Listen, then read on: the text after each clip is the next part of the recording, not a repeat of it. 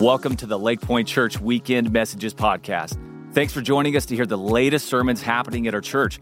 We pray that God speaks to you in a timely way through this message. And if you're encouraged by this podcast, be sure to rate, review, and share it to help get the word out.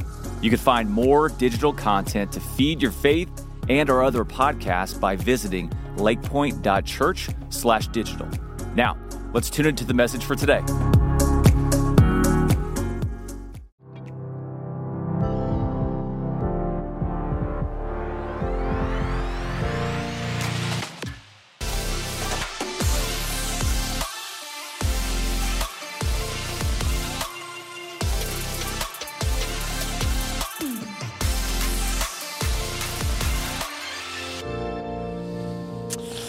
All right, we're going to Lake Point family, and hey, if you got your Bibles, head over to Daniel chapter 5. Daniel 5 is where we're going to be this morning. And hey, I just want to say, I love you guys so much. I really do. Let me tell you why I say that. Walking into this series, this has been a series where we've hit, a couple things have been a little harder to talk about, some culturally sensitive issues, and, just to be really honest, walking into the series, I was really nervous about this series, but I had a conviction that it was needed.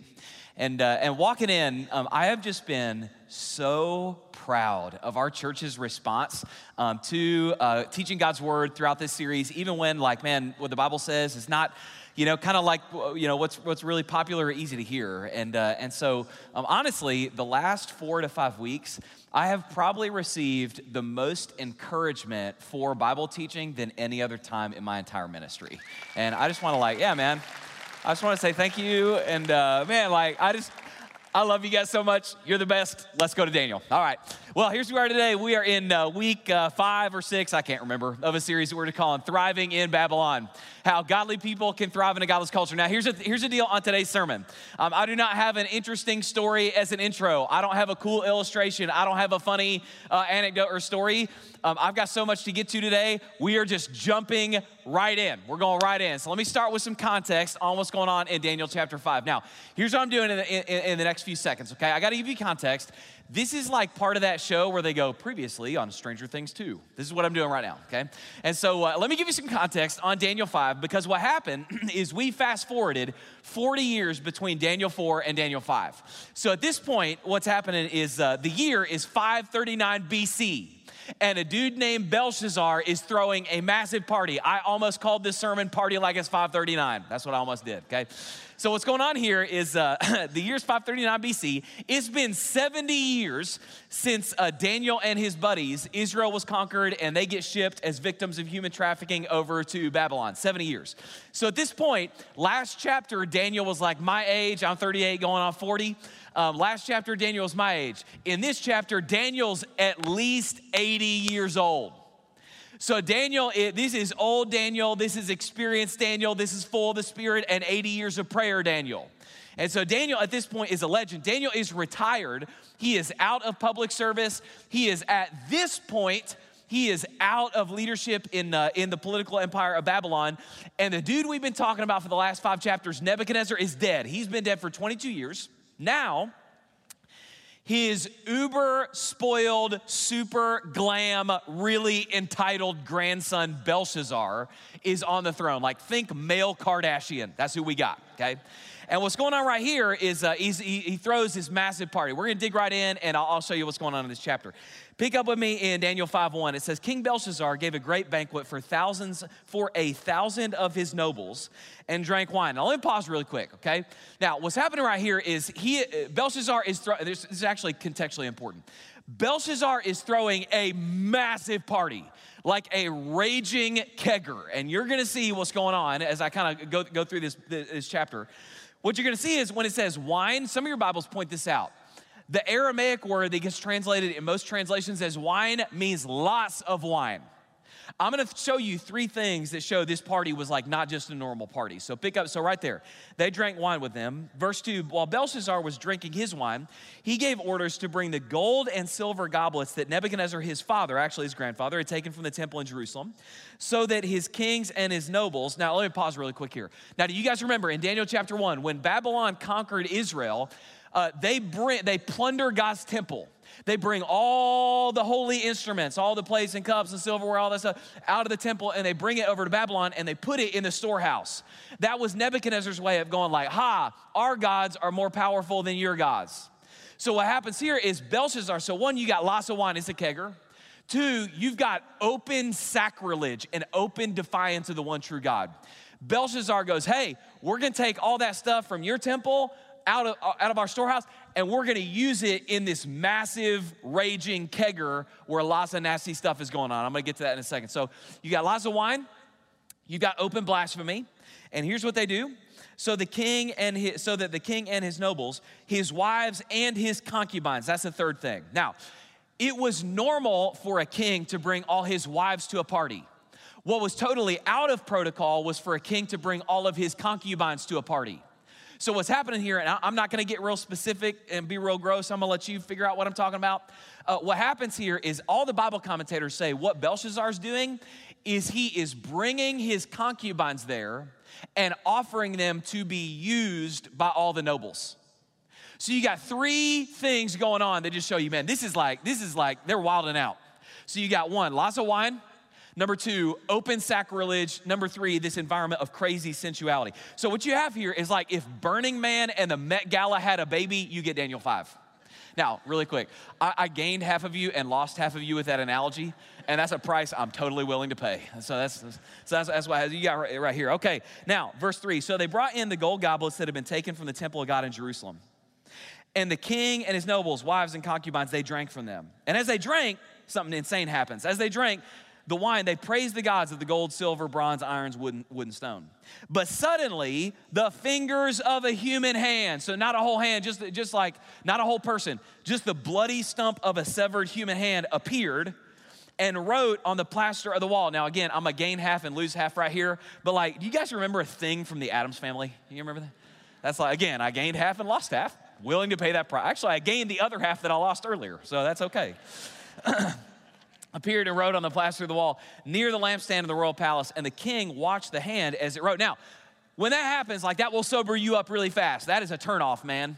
And so what happened is Nebuchadnezzar, or Belshazzar, he gets scared. He freaks out, and actually, how freaked out he gets, most of your Bible's translation actually does not adequately describe this. So I actually have a different translation for verse 6. It just says this: then all the color from the king's face drained from the king's face, and he became alarmed. His knees began knocking together. There, thanks for that. There, you got that camera angle. There we go. And it says the joints of his hips gave way. Now I love this phrase, the joints of his hips gave way. Here's what Bible linguistics scholars say. What that actually means is he soiled himself. That's what that phrase, like, Belshazzar was deeply moved, if you know what I mean. So that's what happens right here. Now, so this hand writes something on the wall. 1,000 guests see it, but none of them can read it. And so Belshazzar does the same thing Nebuchadnezzar did. He's like, hey, magicians, enchanters, false prophets, demonic, false, whatever, religious leader. Hey, y'all come in here. What in the world does that mean? And 1,000 people can't read it. Now, real quick, this is free. Here's why they couldn't read it. Because if the Spirit of God gives a revelation, only the Spirit of God can give an interpretation. The Spirit of Babylon cannot give an interpretation for a revelation from the Spirit of God. That's why in 2 Corinthians, it says the world does not understand the things of the Spirit because these things are spiritually discerned. You got to have the Spirit of God in you to understand and receive revelation that comes from the Spirit of God. So none of them can do it because they're full of the Spirit of Babylon instead of the Spirit of God. So what happens is, watch this. Belshazzar calls in his grandmother, remember Nebuchadnezzar, Nebuchadnezzar's wife. She comes in and she goes, whoa, whoa, whoa, whoa, whoa. Like this has happened before. She goes, man, I remember these times when my husband, Nebuchadnezzar, he had these dreams and nobody could interpret what was going on. But there was one person in the kingdom, and here's what she says, who was full of the spirit of the gods. And she goes, man, this guy's name was Daniel. And this guy had the ability to interpret things that only God could know. So Belshazzar calls Daniel out of retirement. So Daniel's coming out of retirement. Think like Michael Jordan wearing a Wizards jersey. Daniel comes out of retirement and he's 80. Give me the full body shot right here. Let me get, I want to, do you have that? Okay, that's the best we can do, I guess. And so Daniel, he's walking his way up here. He's 80. And he's like, he looks at it and he goes, oh yeah, like, I know exactly what that means.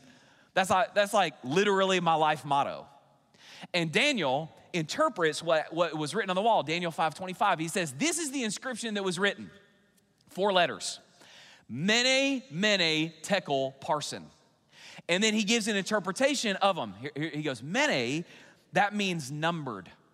God has numbered your days, Belshazzar, and you're coming to an end. By the way, when you're 80, you'll say anything, you don't care. Daniel's going, hey man, your days are numbered, you're coming to an end. I'm gonna say it, I don't care. I'm 80. Then tekel means weighed. You have been weighed in the balance and found wanting. And parsin means divided. Your kingdom is gonna be divided between the Medes and the Persians. Now real quick, because this is awesome. Okay, so the Bible doesn't tell us this, but archaeological history and historians tell us this. You know what happened? Exactly that. Literally the day after Daniel chapter 5 is recorded, history tells us that the Medo-Persian Empire came up to the walls of Babylon. There was a massive river that flowed underneath the walls of Babylon, and that's how they got their water source. And the Medo-Persian Empire rerouted that entire river upstream so that the river receded real low, and they marched their entire army straight under the walls of Babylon and conquered the entire nation. That happened the next day. Mene, mene, tekel, parsin. Numbered, weighed, divided. Now, here's what I'm doing in this message, okay? The last 4 messages that I've done have been all about influence, how we resist the influence of the world and exert influence on the world. The last 2 messages of this series are about where we get the resources to be people of courage and conviction in a godless culture, okay? So here's what I'm doing. This week is about perspective. Numbered, weighed, divided. Daniel had this perspective that gave him the ability to do what he did. Next week is about hope. You need perspective and hope if you're gonna make it. So next week is we're gonna take all the prophecy that happens in Daniel and talk about the end of the world and the return of Christ, okay? Don't miss it, it's gonna be fun. It's gonna be a lot of fun, okay? So this week we're doing perspective, okay? Perspective. Numbered, weighed, divided. I'm gonna take each one of those, numbered, weighed, divided, and that's a perspective you need to have to walk wisely with courage, conviction, and power wherever you are. So I'm gonna take each of those and then walk through them. So here we go. All right, numbered. Number 1, numbered. Numbered, okay? Mene equals numbered. Now, a couple quick things about this party. So I tell you, Raging Kegger told you this thing's unique. What history tells us is there's a context to this party, okay? 1 week before this party happened, 7 to 10 days, a guy named Cyrus the Persian marched his entire army, again from the Medo-Persian Empire's military, to within 50 miles of the city of Babylon and conquered the entire gathered army of Babylon. So when we get to Daniel 5, the Babylonian Empire is without an army. The Medo-Persian military is 50 miles away. They are all simply awaiting their inevitable death. And Belshazzar throws a massive party. Now you may hear that and you may go, man, who in the world would do that? Like what sort of idiot, when death is right on his doorstep, throws a big party just to distract himself? Well, you know who does that? You. You do that. What we mostly do is we spend our entire lives distracting ourselves from the reality and certainty of our coming death. Have you ever thought about this before? The original lie that Satan whispered to Eve in Genesis 1-3 was, watch this. He said, you will not surely die. He's been doing the same thing ever since. That what he convinces us to do is even when we know propositionally that our days are numbered, he convinces us to live oblivious to the fact of the reality of our coming death and the permanence of eternity. One of the guys I had to read a lot in high school and college was, I read a lot of this guy named Blaise Pascal. Blaise Pascal was a French philosopher and mathematician that later in his life converted to Christ and wrote this really cool book called The Pensies about his relationship with Jesus. What he said that our entire lives for the human race are like one massive party with loud music and drinking and dancing and laughter. And he said, our entire life is like this big party, and all of a sudden, this monster bursts through the door grabs one of the partygoers, mauls him to death. Everybody looks and sees his bloody corpse lying on the ground. And then that monster drags the bloody corpse out of the room and the door closes. And he says, it's as if for about 10 seconds, everyone quietly looks around, stunned at each other. And then all of a sudden, music starts back up again. Everybody starts laughing and drinking and telling jokes, and they go back to dancing. And he says everybody does that for about 10, 15 minutes. And then once again, monster bursts through the door, mauls somebody, bloody corpse on the ground, drags it out, door closes. Everybody looks around for a few seconds quiet, and then goes right back. Music up, dancing, laughing, partying, drinking, all that stuff. And it happens over and over and over again until everyone at the party realizes eventually that monster's coming for me. And what Blaise Pascal says is he says, that monster is our impending death, and our preferred way of dealing with it is via distraction. Now, I've got a visual illustration for each one of these things. Here's what I got for numbered, is I got an hourglass, okay? This is your life, and I need you to understand this, that the Bible says that your days are numbered. That there is a fixed number of days that you will have in your life, just like there is a fixed number of grains of sand in this hourglass. And every single day, one of those days moves from the hasn't happened yet side to the already spent side. Now, the number of grains of sand in this hourglass is fixed. You can't add any, you can't subtract any. And you spend one every so often, and once they're done, they're done. Now, that's your life. Your days are numbered. Everybody in this room, everybody that listens to my voice, knows that you've got a birthday. Once upon a time, there was one day where you wriggled out of your mom like that thing from Alien. And you know exactly when that day was. That day is fixed. That day is in stone. You know when it is. What most people spend their lives ignoring is you've got a death day. There is a day somewhere in front of you that God has fixed.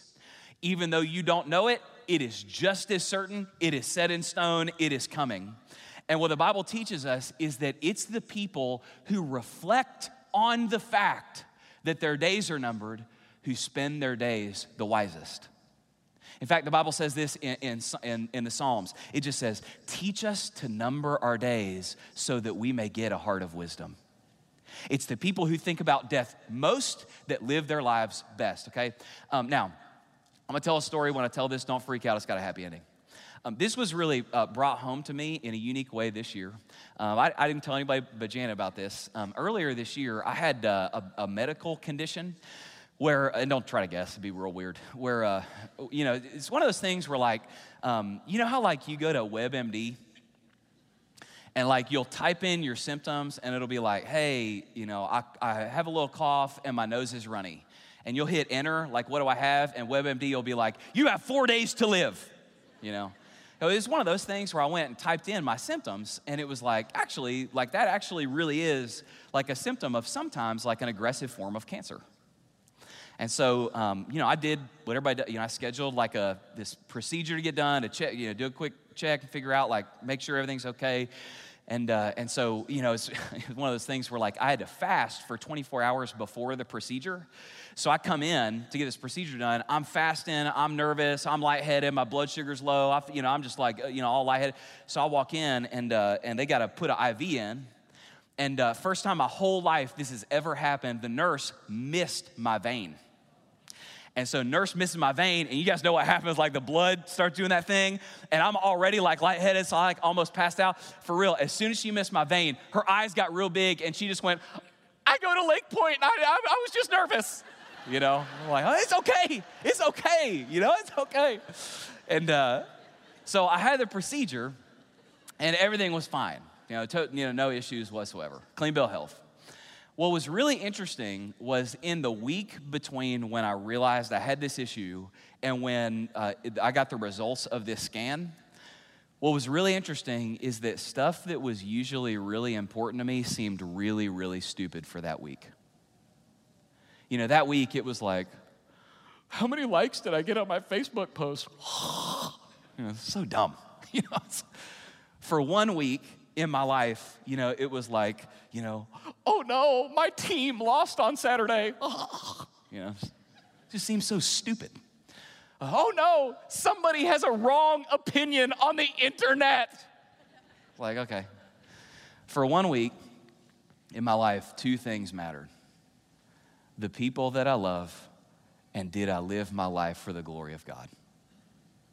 That's all that mattered. Teach us to number our days that we may get a heart of wisdom. Can I just be really honest with you? Do you know why Daniel lives so different than Belshazzar in this story? Because when you know your days are numbered, you start living for the kingdom that will never end instead of the one in which you find yourself. Like, let me just say something kind of really straightforward.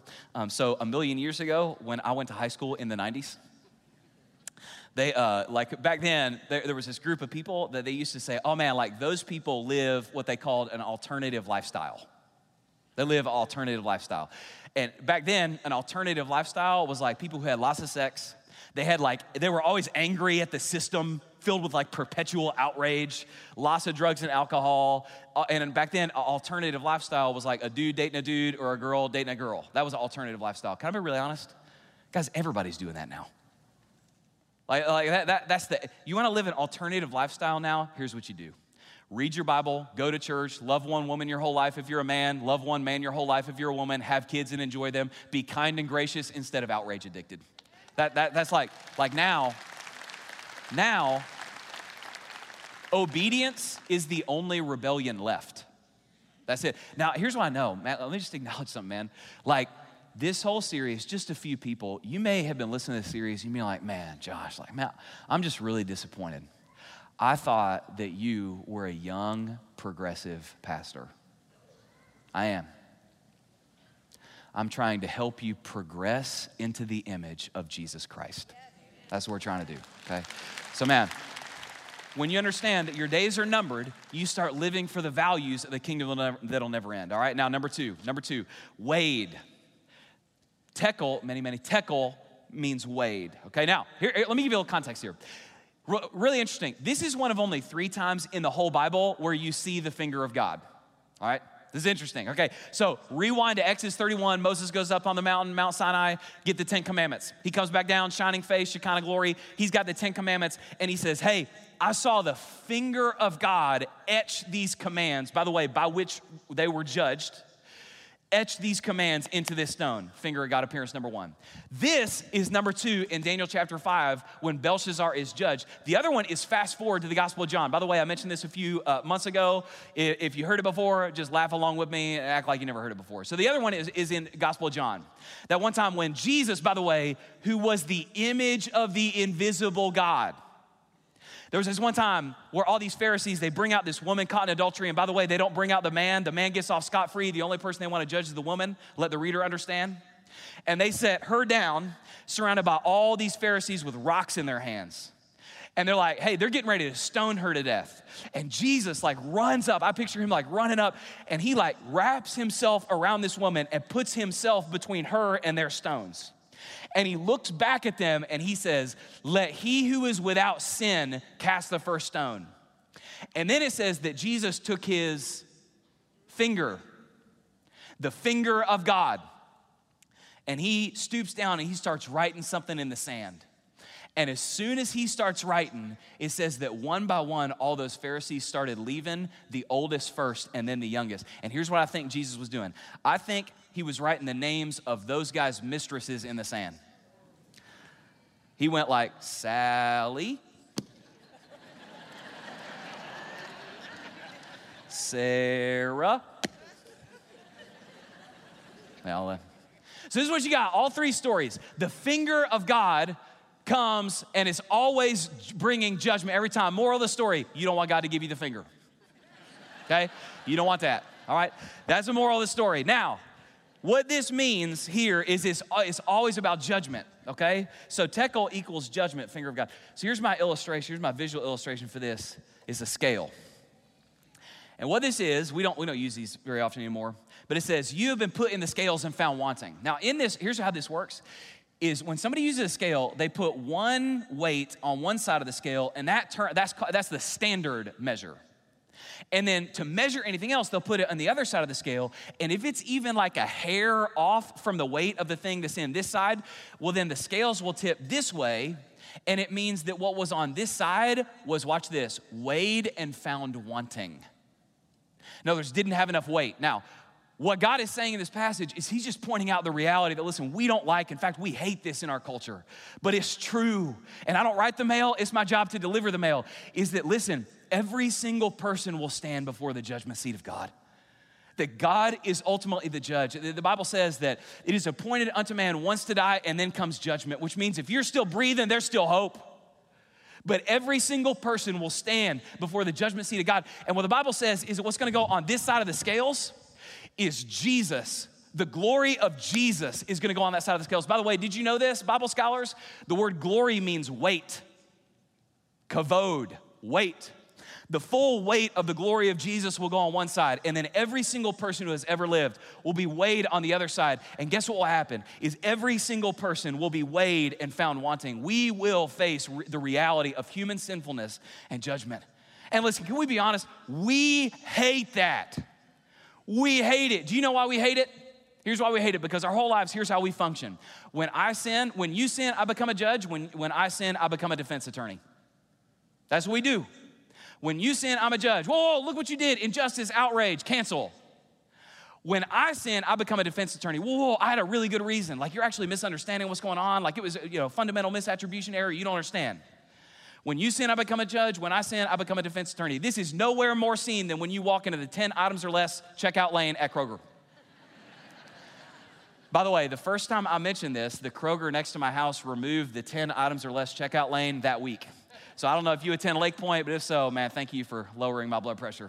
So here's what happened. Let me give an example. So what happens, me and Eliana, my oldest daughter, we'll a lot of times run in to grab something, and we're trying to, we're in a hurry, having people over. So we'll get in the 10 items or less checkout lane. The first thing I do when I get in that lane is I look at the cart of the person in front of me and I start counting. So I'll count and it'll be like, all right, 1, 2, 3, 4, 5, 6, 7, 8, 9, 10, 11, 12. Oh, no, man, ain't no way.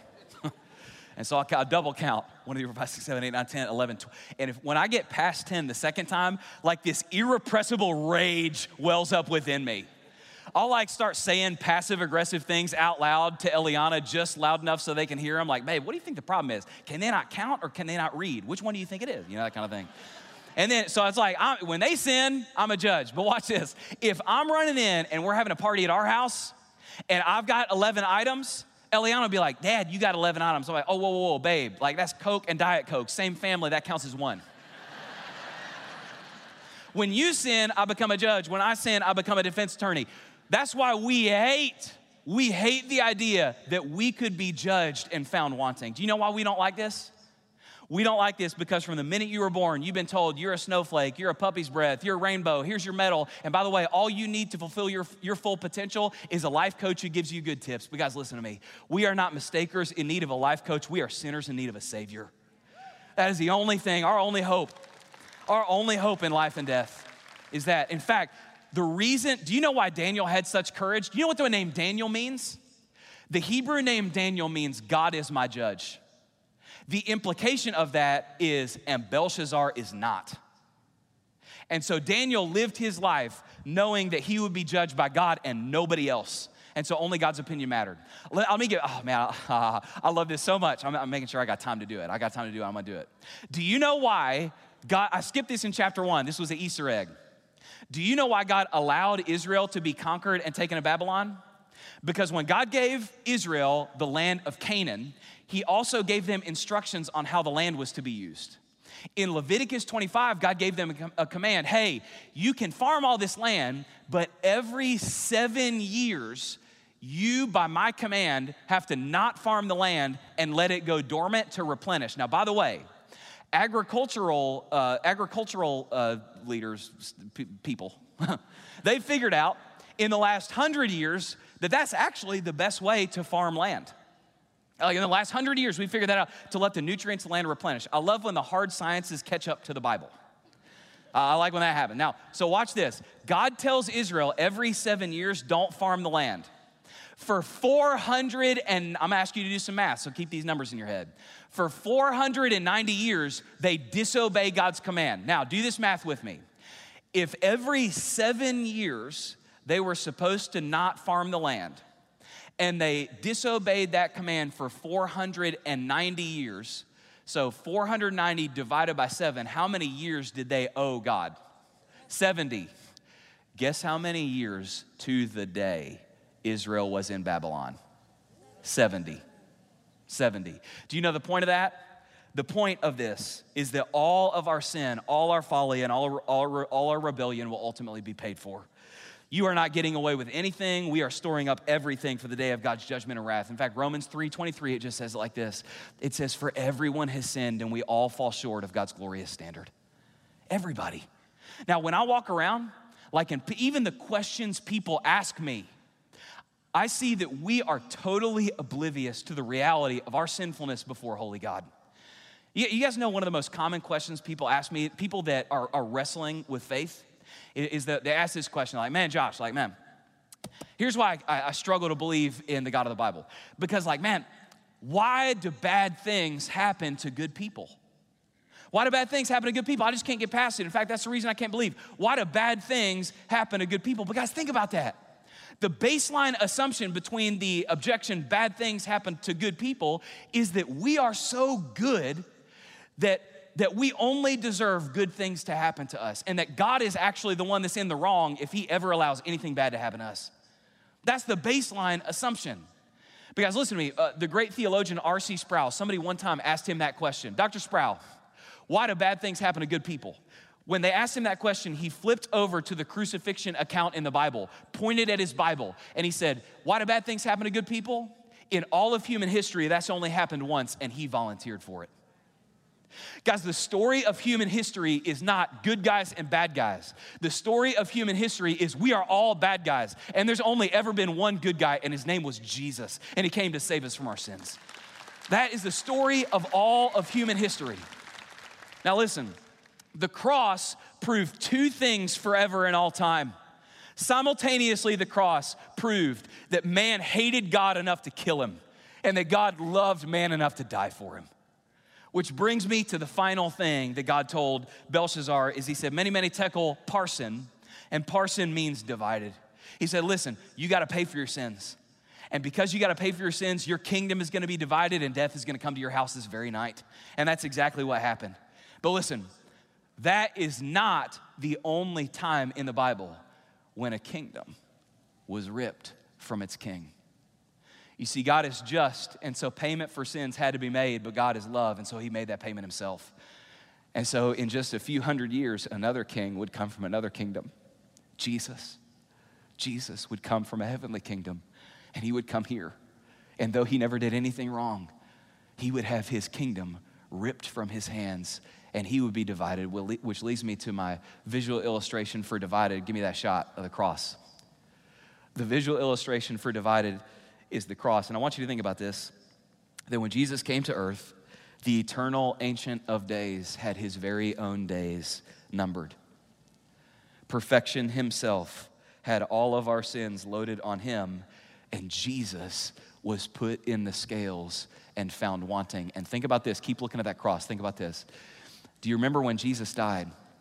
They took his kingdom, all of his earthly possessions, and they gathered him. All he had was a few garments. And what the Bible says is that those guys that were there, they took his garments and they divided them. You see, Jesus himself was numbered, weighed, and divided for you. Here's the message of the gospel. You are so bad that Jesus had to die for you. But you are so loved by God that he was glad to die for you. He did that for you. Now here's a choice. God's given you a choice. Because Jesus came to the cross, God's not like, man. God's like, hey, I don't want you to die for your sins. I don't want that. He's saying, you got a choice. Either Jesus can pay the penalty for your sins at the cross, and God's going, that's my choice. Or you're gonna have to pay the penalty for your own sins for eternity in hell. And he's going, hey, you choose. Whichever one you want, you can pick one of those two things, but you got to choose by faith. And when that happens, when you place your faith in Jesus, a trade happens. Everything that is yours becomes his, your sin. And everything that is his becomes yours, his righteousness. That's what happens when you place your faith in Jesus. Here, let me land the plane like this. Here's my analogy. So in our culture, we don't do scales, we do bank accounts. It's not weighed and found wanting, it's like, was there enough in the account, okay? So watch this. When Jan and I got married in 2005, I did not have, I was a camp counselor earning $12,000 per year. Jana was my sugar mama for the first year of our marriage. Jana had a full-time job with benefits as a teacher. And so on October 8th, 2005, I walked up to a beach in Gulf Shores, Alabama, and Jana said, I do, and I said, I do. And in that moment, I gained a few things. I gained the most beautiful woman in the whole world. I gained the person that would eventually become my best friend, and I gained a bride. But I also gained a monthly paycheck. And here's what happened, is that Jana kept going to work, and after then, we had a joint account, and Jana would go do all the work. Her check would get deposited into our joint account, and I could make withdrawals anytime I wanted. So watch this. She did all the work. I got all the money. That is what happens when you place your faith in Jesus. He did all the work, and you get all his righteousness, so that you will not be put in the scales and found wanting, because his glory is on you. Now, let me make this really, really clear. What that means is that when I die, Josh Howerton dies, and I stand before God, and he asks me, Josh Howerton, why are you worthy to get into heaven? I already know what I'm going to say. I'll say something like this. I'll say, man, why are you worthy? I'll say, because I loved you so perfectly that I never lived for anything more than you. Because I was so pure in my entire life that I never had a single lustful thought in my entire life. Because I resisted the temptation of the devil in the wilderness and I stood up to him to his face. I'm worthy to get in because I was so full of love that when people were mocking me and crucifying me, I prayed to you, Father, forgive them, for they know not what they do. And I'm worthy to get in because I gave away every penny that I had to the poor. And if you hear that and you're like, whoa, when did you do any of those things? Well, here's my response. I didn't do a single one of those things, but Christ did them for me. And because I've been united in him by faith, I have his righteousness on me, and that can happen for you. So I want to ask you, man, like, are you ready to make that trade? You ready to do that? Some of you guys, you've been around Lake Point for like 5 or 6 weeks, and you're realizing that you need to cross a line of faith and give your life to him. And if that's you, I want you to just pray this prayer with me. So at all of our campuses right now, would you bow your heads and close your eyes? Everybody right now, bow your heads and close your eyes. And if you're realizing that you need to cross a line of faith, just pray this from a sincere heart. Just pray, Lord, I know that I've sinned. And I need your forgiveness. Pray this, pray, I believe that Jesus died for my sins and that he rose again. By faith, I receive your gift of eternal life. Thank you, God, for loving me. And then pray this from a sincere heart. Just pray, from this day forward, as best as I know how, I will live for you first. Thank you, God, for making me a son or a daughter. Now, keep your heads bowed and eyes closed. And here in a second, when I count to 3, if you crossed a line of faith today, I'm going to ask you to shoot your hand in the air. And listen, let me just say this. Don't you ever be ashamed of what God is doing in your life. Never. And I'm going to ask you to do that for 2 reasons. 1, just so like we as pastors know who we're praying for. But 2, because I believe something solidifies in you spiritually when you respond physically. So on the count of 3, if that was you, no shame, hand up in there real high. Count of 3, 1, God loves you. 2, you came here for a reason today. 3, put your hand up in the air right now, real high. Everybody crossing a line of faith, keep them up. Oh man, amen. Keep them up, keep them up. All over the room, people who are crossing lines of faith. Yes, keep them up. Not ashamed. Man, yes. Man, amen, amen, amen. Thanks for listening today. For more biblical teaching and worship, join us for our Church Online live weekend services on Saturdays at 5 p.m. and Sundays at 9:30 and 11 a.m. Central Standard Time.